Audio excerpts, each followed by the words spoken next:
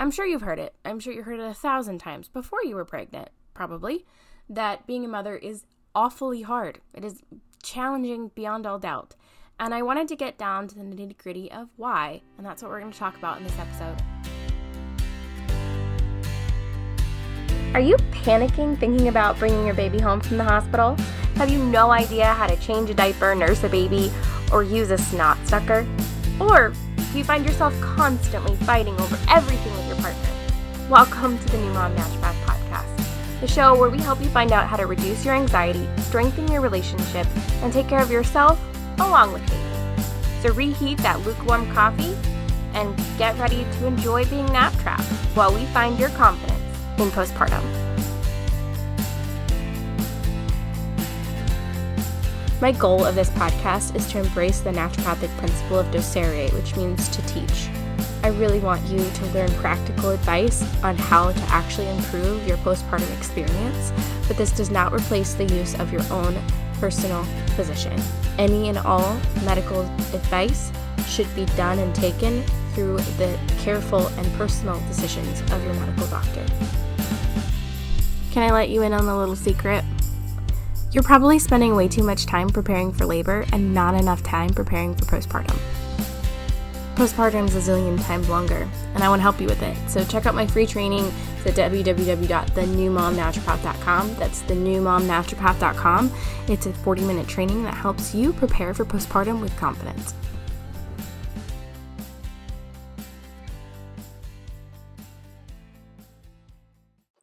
So today on the New Mom Naturopath Podcast, we're going to be talking about how and why being a mother is so hard.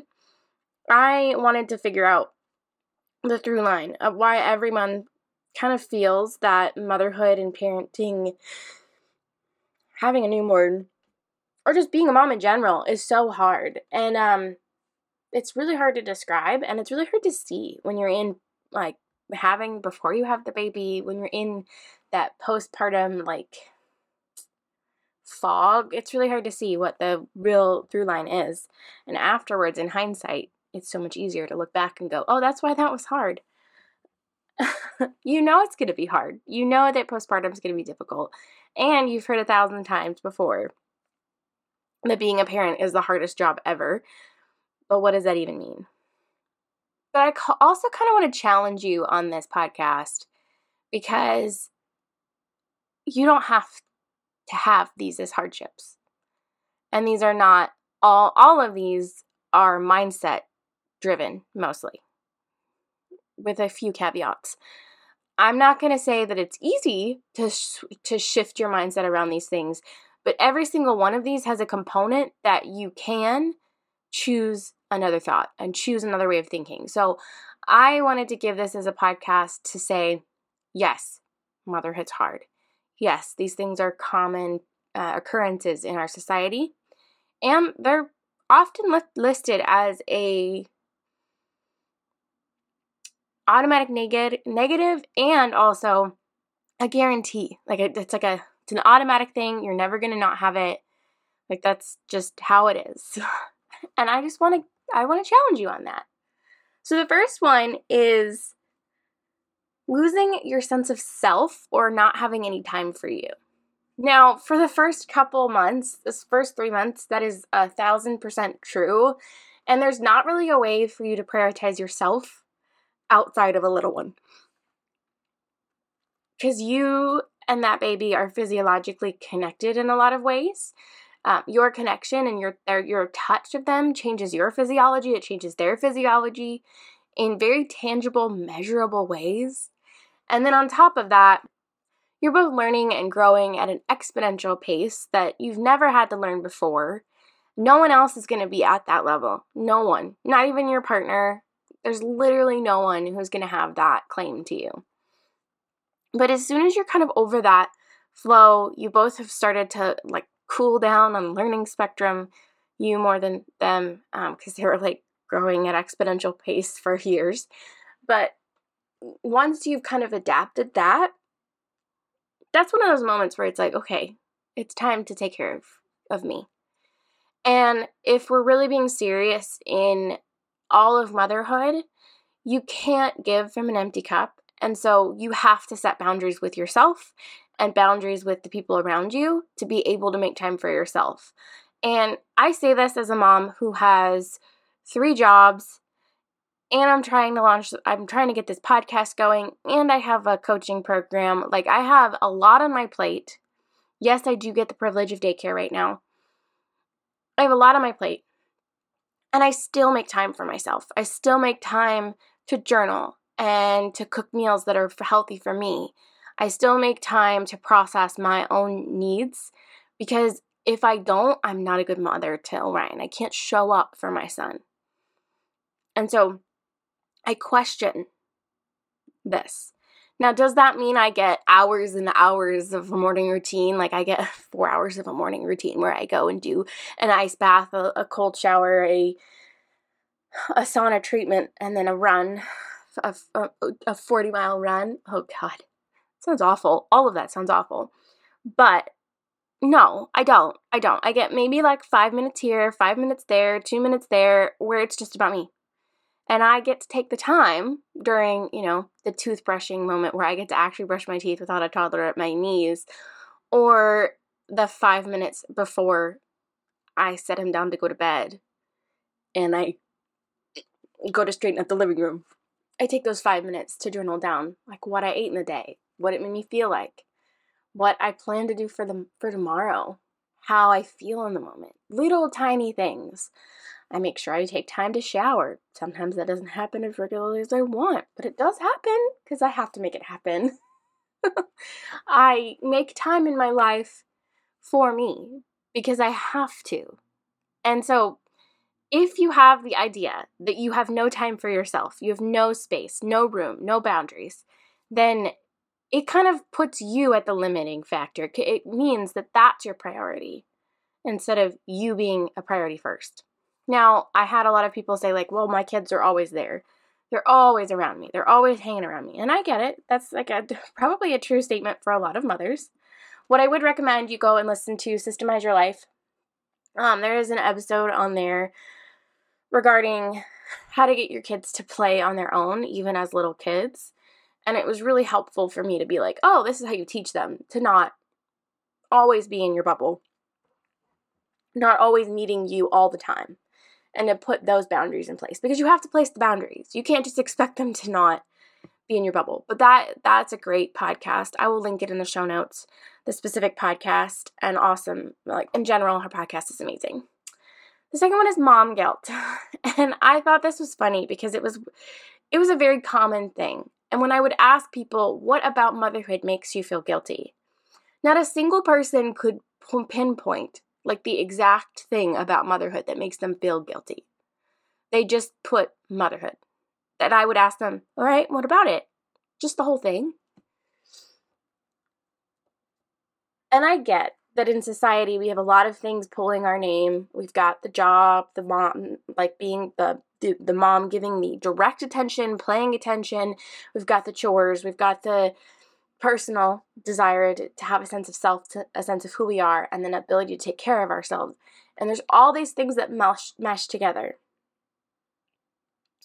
But I still hold true to the fact that me feeling guilty and feeling shame is me choosing to believe a thought that probably isn't true, or is just a thought and not a fact.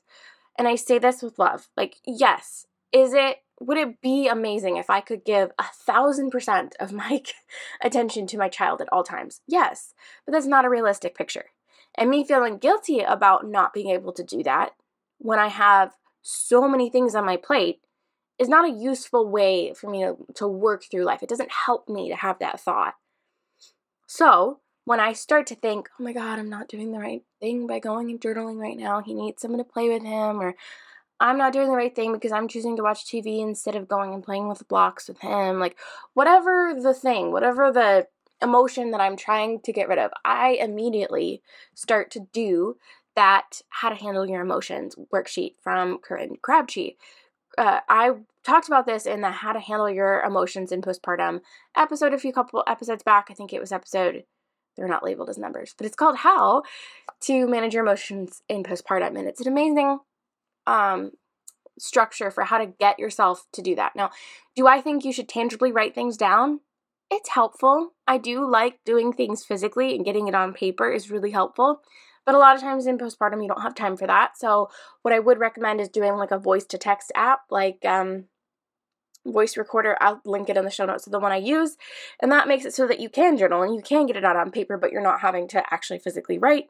You have the information written out of your brain and into a tangible piece of paper that you can, or technology that you can do. But you also can text on your phone app when you're stuck in nap trap moments, because a lot of times for me, the mom guilt would show up in those moments where I was snuggling with my son in a nap trap section where I just wanted to go do the dishes, right? Well, did I want to do the dishes? No, but I wanted to get chores done. I wanted to make sure that I had a clean home. I wanted to go get dressed or take a shower, or all the things that are normal desires for a human to want to do, to want to have. And I found myself feeling guilty because in that moment I was holding my son and I wasn't cherishing every second, because this doesn't last forever and it goes by so fast, and all of the cliches that run in through your mind. And in that moment, I would have to write down all the reasons why it's normal for me to feel this way, all the reasons why it is normal to want to do things and not just sit on my butt and hold my baby. It's normal to want to put him down. It's normal to be irritated that he won't lay down on his own. It's normal that he'll get mad when I put him in a carrier and he just wants to snuggle on the couch. Like, it's all normal feelings. And the facts are the dishes aren't done. The dishes need to be done. I need a shower. Like, that is a fact. I'm just like, I know I need a shower because I can smell it. Like, that sort of thing happens in postpartum all the time. And so the next best thought is, it's okay for me to not like this feeling. It's okay for me to be mad that I'm stuck on a couch when I really, really, really have all kinds of things to do. It's normal to not love the boring moments or the small moments of postpartum. It's okay for me to not like snuggling with my son all the time. It's okay for me to like it a little bit for a little bit of time and then to be like, I'm done. Like, this is a lot. The other thing, the fourth thing that people find to be really challenging is hormonal or emotional changes that happen as soon as baby comes. And this is really challenging no matter what, how good you are at managing your emotions, because it doesn't make sense. Like, it makes zero sense. But the very fact that it makes zero sense is why it's so normal. It's like, you could have 1,000 people explain to you what happens in postpartum. I could tell you exactly what happens in your postpartum experience, all the hormones, the physiological changes from your brain down to your toes. And in fact, I did in the podcast, knowing what happens to your body in postpartum. Go ahead and go to that episode. It's an amazing resource for you to figure out exactly what happens to your body. But this is really hard to handle. And so I want you to be open to the idea that it is a challenge. I think I also talked about how to handle this in the podcast on last Thursday about learning how to plan for loneliness. And I think you could use the same tools there, talking with family members, talking with your husband about what you're going through, and explain to them, like, it makes no logical sense, but this is how I feel and this is what my body's doing. And I can't control this. And so me being irritated with you for no reason, or me not liking the smell of your shampoo, like, is totally part of the postpartum world, and I am going to not be okay. And I need you to be okay with the fact that I won't be okay until this whole thing settles down, which may be in 3 months and maybe in 3 years. So I'm sorry. And I can't deny that this is not the case, but I can't tell you that you're going to muscle through this. That's not what I want you to do. I want you to plan for it. I want you to feel like you have control over the ability that you knew this was coming and you have resources. So what do you like to do when you're emotional and want to cry? It's okay for you to have moments where you're like, all right, my body wants to cry. I'm just going to cry. I'm going to sit here, hold my baby, rock on the rocking chair, have tissues ready, and I'm going to cry. For me, I have a rule in the house, and I've had this since I met my husband. We don't watch dog videos. We do not watch dog videos. I could watch 9/11. I can watch, like, the most horrific movies that are super sad. I cannot watch a dog die. Like, I just can't do it. except for when I need a really good cry. Like, my husband will know that something's wrong when there is a movie like Marley and Me on screen. But that is what I needed in postpartum. So I'd put the movie Marley and Me on. I knew I would cry. Another movie that I know I cry to is Sisterhood of the Traveling Pants. That just gets me. Bailey gets me every time. Every time. And then and then also the last thing is Call of the Midwife. That one will get you. Like, it'll get you. It's just so beautiful, and it makes me cry every time I rewatch the series, and it's so good. Anyway, but I put on things that I know will make me cry, because I know that crying, not only is it really good for helping me release the emotions, be okay with how my body is in the moment, but it also releases oxytocin, which is a really good hormone for contracting the uterus down to its original shape, which would help with the belly pouch, and then also getting your ability to produce milk, and having the letdown effect is super important. And then it's also a bonding hormone, so it helps you bond with your new one and helps you bond with your infant so that you're able to have that connection. And so I let those things happen. I didn't try to fight them. And when I was happy and it made no sense for me to be happy, I let myself be happy. I let myself feel those feelings of joy that I couldn't explain, that I couldn't contain it. It's like or that love and passion I had for my child, it was just so intense and like nothing I'd ever experienced in my life. I let it happen. Because while it doesn't make any logical sense, it doesn't make any, like, it shouldn't be normal that I feel this way, it is 1,000% normal. And so I let myself know ahead of time this was how I was going to feel, and I had an action plan in place for when I was going to feel those feelings and what I was going to do, instead of just trying to push through and do things I didn't really have the ability to do in that moment. And then finally, being the default parent. And this is something that definitely happens after postpartum, but postpartum, that's a lie. I just lied. Postpartum is a lot of mom. Like, we talk about splitting work equal 50-50, but postpartum is a lot of mom. Physiologically, that baby has been attached to mom. Like, physically, I'm like putting my hands together, like physically attached, and blood had to be like spilled for that baby to come out of mama, like pulled apart.